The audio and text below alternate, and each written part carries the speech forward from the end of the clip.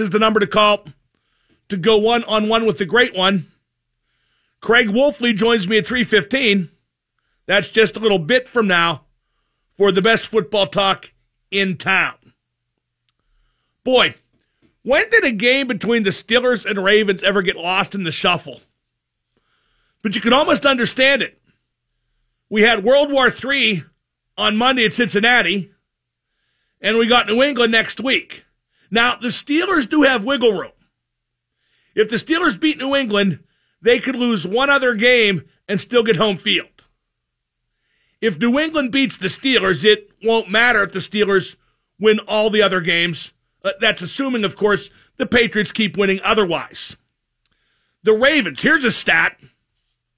The Ravens have 7 defensive touchdowns. That's incredible.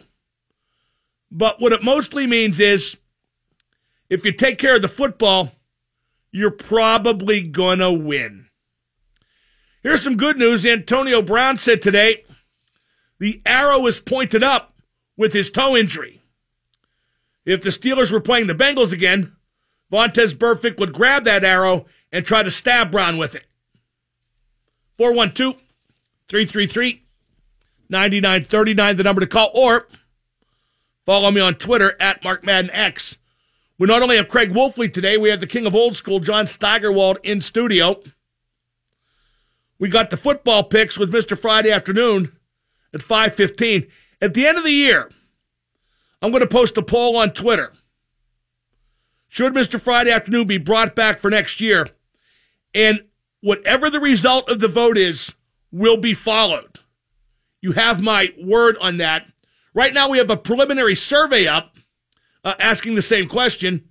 Vote now. Follow me on Twitter at MarkMaddenX. So, want your thoughts on the Steelers and Ravens? I like the Steelers. I think it's going to be close. I don't think Joe Flacco, who's having a very mediocre season, passer rating of 77, 11 touchdowns, 11 picks, I don't think he can beat the Steelers. Not this time. Although the Baltimoreans can run the ball. They got that Collins kid averaging almost 5 yards per carry.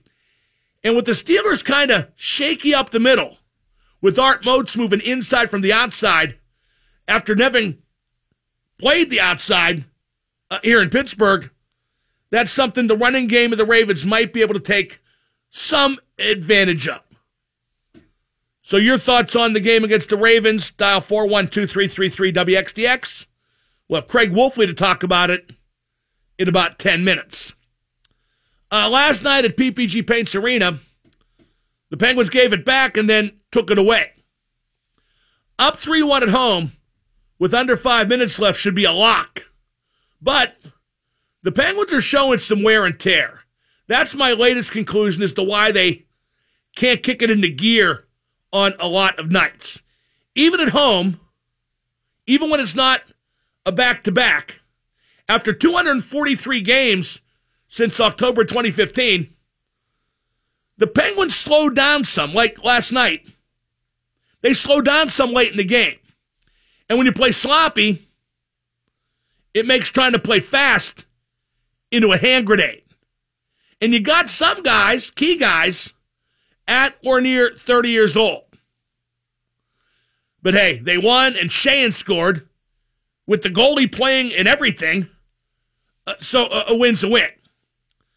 That means Sheahan has now scored in 3 of his last 114 games.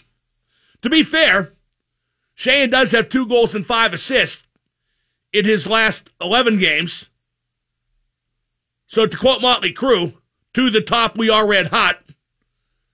For Riley Sheahan, that is indeed red hot. Chris Letang had a goal and assist last night, and the assist gives him 21 helpers on the year, which leads all NHL defensemen. But Letang was -1 last night and is -15 on the year. Now, I don't believe plus-minus is the be-all, end-all. But apples don't mean everything either. Tanger isn't as good as the Penguins need him to be, but he's a lot better than his critics think. Chris Letang is going to be fine, and he was mostly good last night, and the power play was 2 for 2 largely because he did a nice job on it. By the way, Letang ended up getting credit for that first goal. It originally went to Gensel, but the film was inconclusive, and Gensel said he didn't touch it. So Letang gets credit for that one. Kessel scored on a dart, one of those unholy Kessel shots. Sheahan scored just 32 seconds after Kessel. And then Hunwick scores in overtime. And that's where hockey is a funny game. Justin Schultz got hurt Tuesday. He's on IR.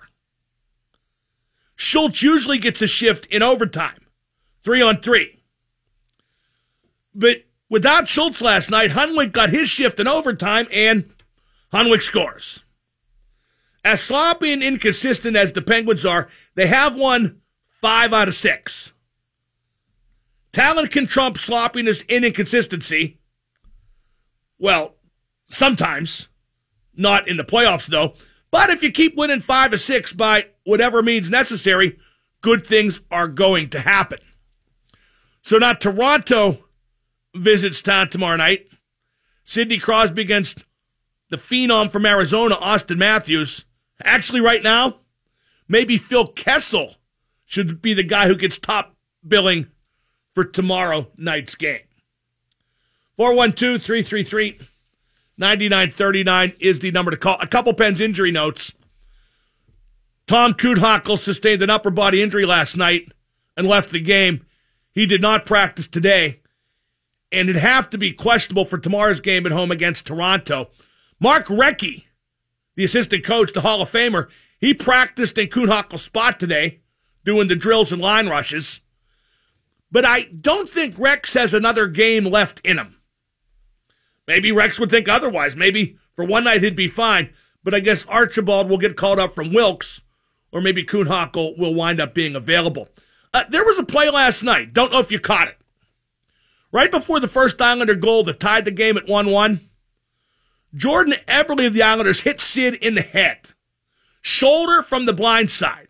It was very worrisome to see because it was reminiscent of the 2011 Winter Classic when Steckel got Sid and started all of Sid's concussion problems. The dominoes fell from there. But Sid didn't leave the game last night, and he practiced today, and Sid said the hit was just incidental contact. Still, it was a very scary moment. I'm really looking forward to the Toronto game tomorrow night. I love watching Austin Matthews play. Again, that kid, he could stick handle through a phone booth. Little plug. Big college hockey game tonight at PPG Paints Arena. Penn State visits Robert Morris in the first game of a home-and-home. Puck drops at 7 p.m. That's always a great game. Very heated. Up next, in studio, it's the best football talk in town. We're going to talk to Steelers all-time great Craig Wolfley here on 105.9 The X.